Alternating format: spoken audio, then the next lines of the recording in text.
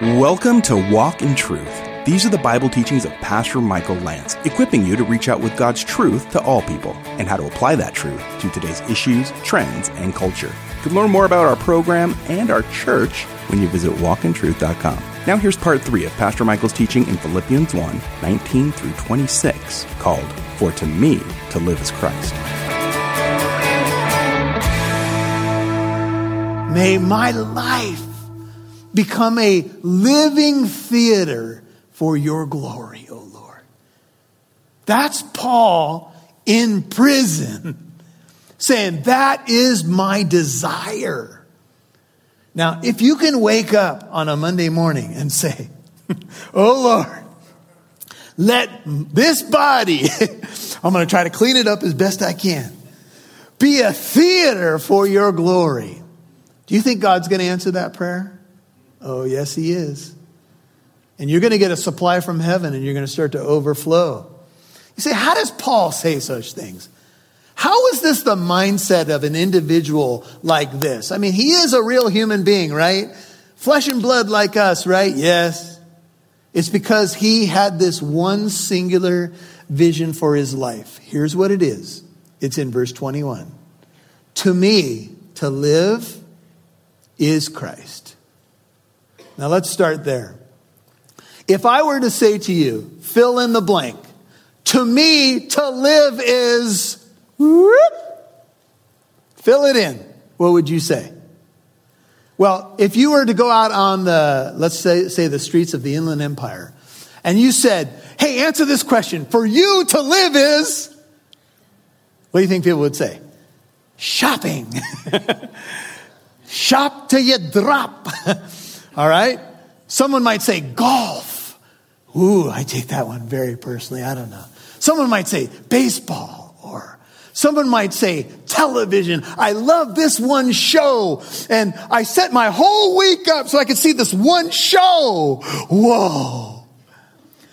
To me, to live is, some people would say, oh yeah, silver and gold, baby.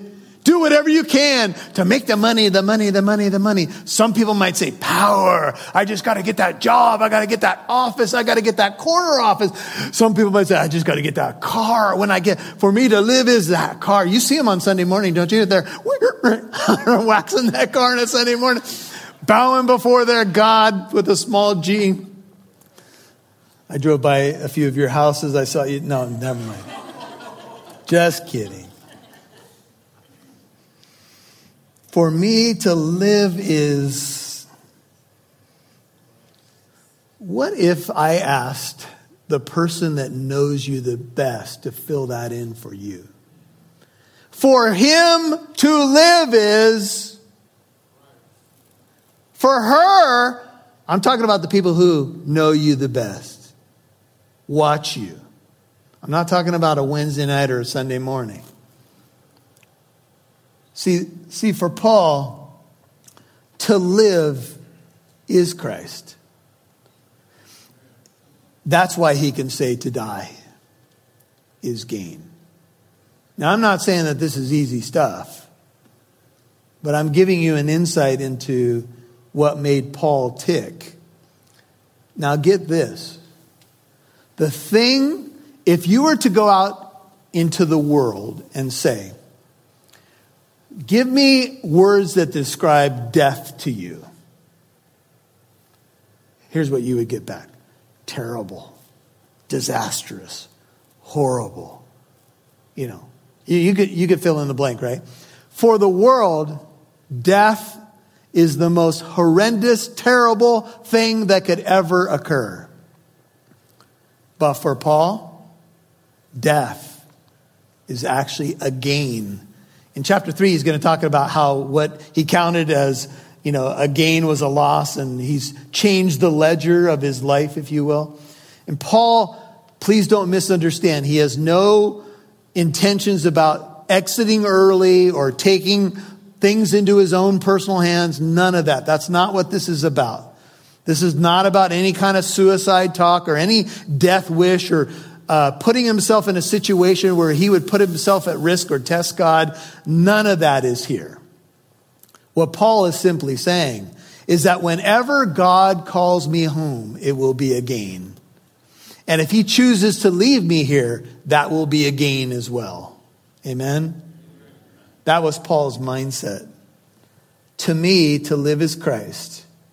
And that's why Paul can say to die is gain. Barclay says, for living is Christ to me. My whole life is about him. And it didn't used to be, but it was now. No more mourning, no more crying, no more pain, only gain when that day comes.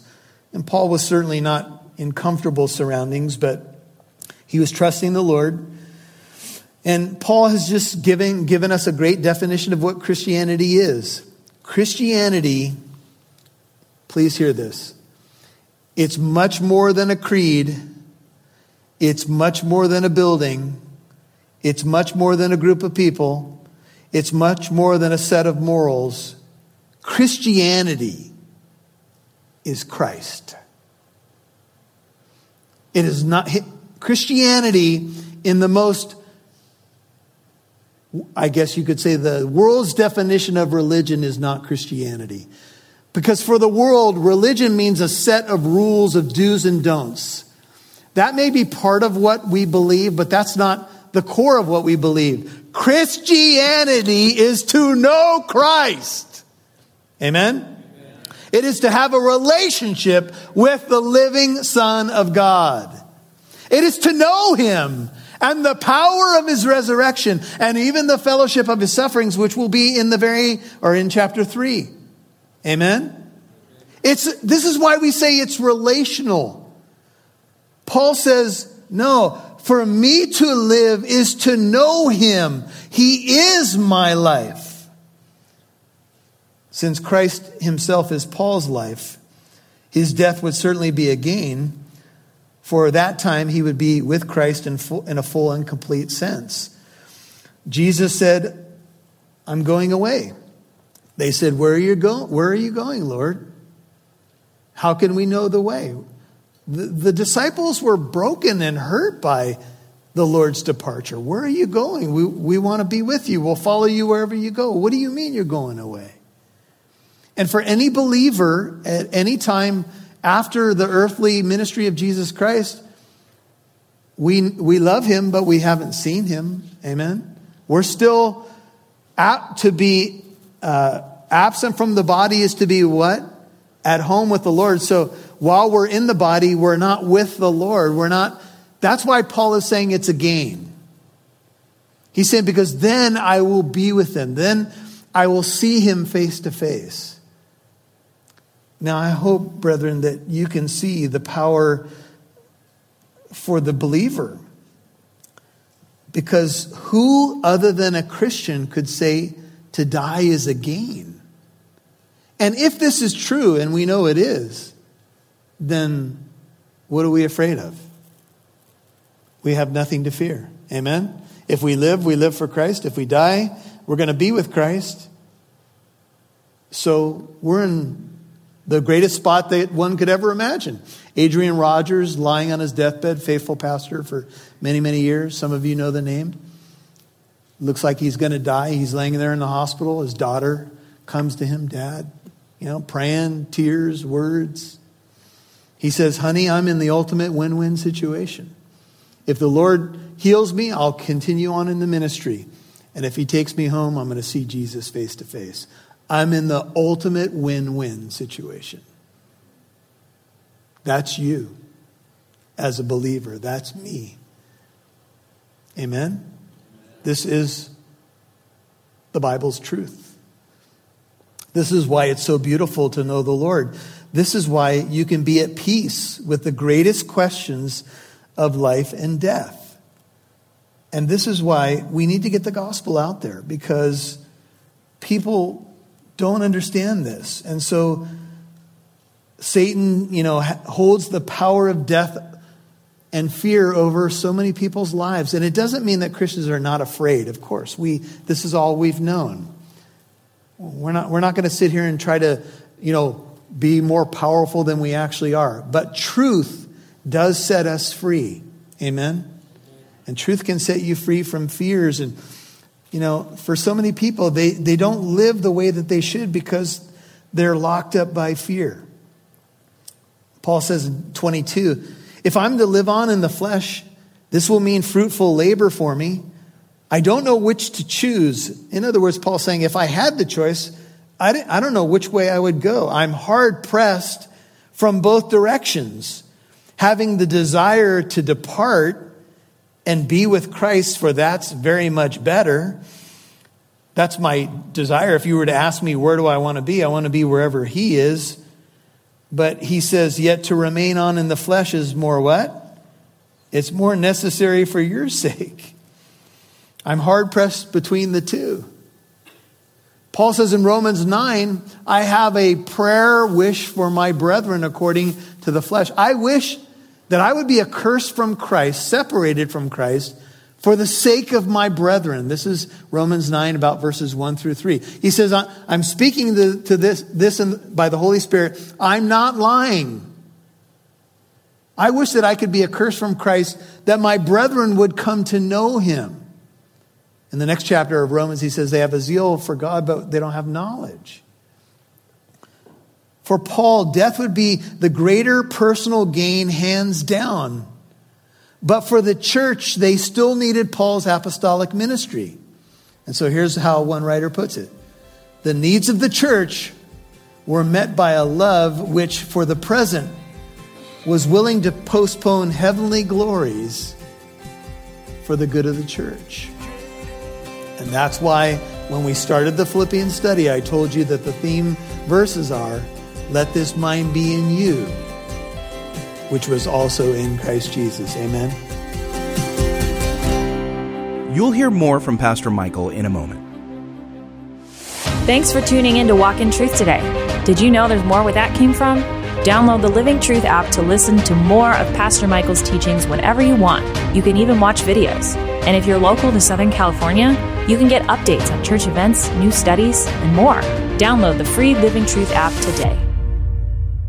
Producer Rob Newton here, and on behalf of Pastor Michael and the Walk in Truth team, thank you so much to our financial and prayer partners. Whether you have given a one-time donation or you have become a monthly partner, you have contributed to our mission to reach out with God's truth to all people and helping listeners like you apply that truth to today's issues, trends, and culture. You've heard that before, right? Well, we mean it. Thanks to our financial partners, we have added 3 new radio stations.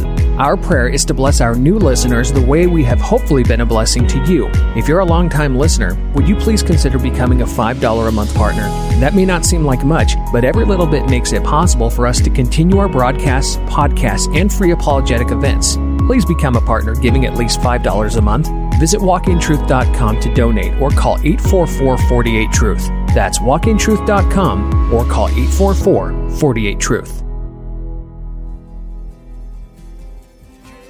We'd love to see who's listening, so please connect with us on Facebook, Twitter, or Instagram. Just do a search for Walk in Truth Show. Now, back to Pastor Michael Lance right here on Walk in Truth. For Paul, death would be the greater personal gain, hands down. But for the church, they still needed Paul's apostolic ministry. And so here's how one writer puts it. The needs of the church were met by a love which, for the present, was willing to postpone heavenly glories for the good of the church. And that's why when we started the Philippians study, I told you that the theme verses are, let this mind be in you, which was also in Christ Jesus. Amen. And that is exactly what Paul is showing us. He's not looking out for just his own personal interests, but for the interests of others. Amen. He's living what he was about to write in the next chapter. And so this is the beauty of Paul's ministry. He says, look, if I had a choice, if I could choose it, I would rather see Jesus face to face. I have all the mourning and the pain and the tears behind me. But I think that he's going to keep me around, at least for a while longer, so I can continue to pour into you and glorify him with fruit. What do you do to a guy like that? What can you do to a guy like that? He's not going to stop. because he knows what his life is all about. And that's why I asked you the question to fill in the blank. For to me to live is. If you can write Christ in there, everything else will take care of itself. This is what Hughes says about it. What a needed message for the church as it stands amidst a me-first culture that makes self-fulfillment into an entitlement. In fact, I would tell you that self-fulfillment is this culture's God. So the words of Paul are so diametrically opposed to a me-first, idolatrous generation. All of the goods that are sold out there are all about you put you first, who you are. It's all about your identity. It's all about you. And you push until people just accept it or get it or whatever. That's diametrically opposed to the biblical worldview, which says, for me to live is Christ. I live for others. And ultimately it's about his glory. Final 2 verses. And convinced of this, that is that he would live longer for the sake of the Philippians and other churches. Convinced of this, I know that I shall remain and continue with you all for your progress and joy in the faith. This is what I want to see happen. I want you to progress, verse 25, and to have overflowing joy. Final verse, so that your proud confidence in me may abound in Christ Jesus through my coming to you again. When I come to you again, I want you to rejoice in what God's done in my life, but I want it to be ultimately about the glory of God. This is Hughes one more time. He says, Paul had no divine word about his staying alive, but given his apostolic calling and the need for his ministry to the Philippians, he felt sure that he had more life ahead of him, and they would glory not in him, but in Christ Jesus. Either way, Paul could say, I will see you again, and when we see each other, we will rejoice. Final story. I was reading a commentary by R. Kent Hughes this week, and he wrote a little section about an elder in their church. And he was a doctor. I think his name was Dr. Chong. And he had been a long-time physician in the area. He had been an elder in the church, a very faithful man of God. And he was on his deathbed, and he was kind of going in and out of consciousness. And he came back for a moment, and his family was all around him, but he couldn't speak. So he asked for a pen to write a message to his family, literally in his dying moments. And he wrote these immortal words. And he wrote it very slowly. For to me, to live is Christ, and to die is gain. And then he wrote, nothing has changed. And he ended up dying after that. You see, you can make this your own tonight, brethren. That's the point. These immortal words are more than an adage. They are our life verses. And so when we come, should the Lord tarry, and we come to that moment, and we will, if he doesn't come back in our lifetime, we can say, to me, to live is Christ. And if he takes me home, it's going to be the ultimate gain. Amen. Father, thank you for this wonderful section in Philippians. Thank you for your people. What a beautiful family of God you have gathered here. It's good to be together in a midweek study and to consider some of the most profound verses in our Bible, and to be able to anchor them in our hope, Lord. To us to live is Christ, and to die is gain. But there's something in between there, Lord, and it's come out in the study. And that is Paul's love for the church. His love for the church certainly was inspired by your love for your bride. And Jesus, you said that people would know that we belong to you by our love one for another. And that's what we see here. We see a man so filled with love for God's people that he would forestall the glories of heaven and seeing Christ. and say, Lord, when you get me out of this prison, I will go back and minister to these people in this city that you led me to start a church. Amazing love, Lord. That's what you've done in our hearts. That's how you've changed our priorities. That's how you've taught us what it really means to live and to be able to have the biggest questions of this life answered and the life to come. So, Lord, would you encourage your people tonight? Whatever they're going through personally, whatever challenges, I pray for fresh provision from heaven. I pray for a chorus of beauty, of power to come down and to fill them by the power of your Holy Spirit. I pray that a fresh vision for their own personal life would emerge. I pray that fruit would abound to your glory. And I pray that you would help us as we have breath in our lungs to continue to minister and use our gifts for your glory, for the extension of your kingdom, and for the encouragement of your people. Now tonight, as you just take a little Selah moment, just keep your head and heart bowed. Have you met Jesus? Can you say, for me to live is Christ? I hope you can. I know most of you say that, but if you're not sure you've answered that question, that's really what you got to start with. For me to live is Christ. And right there, he will meet you. Just say, Lord Jesus, I'm so sorry that I've tried to live without you. I'm sorry that I've, put me, myself, and I before you, and the ways of the world and all of those things. Lord, forgive me. I repent of my sin, and I trust you as my Lord and my Savior. Be my life. Be my God. Be my King. If you're a prodigal and you've been wandering from the Lord, and maybe you've just been kind of missing the mark, and you would say, man, if I filled in that blank, I'd have 10 things before God. Well, there's always the opportunity to get things back in order. And you can do business with the Lord on that, along those lines. And for all of you who are beloved saints in Christ Jesus, may you be steadfast, immovable, always abounding in the work of the Lord, knowing that not one thing that you do for him is ever in vain. May your life be a theater for his glory, a chorus for the songs of heaven. And may he sustain you with a willing spirit.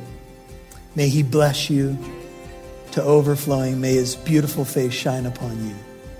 And may he give you peace and strength for the days ahead as you seek to occupy until he comes.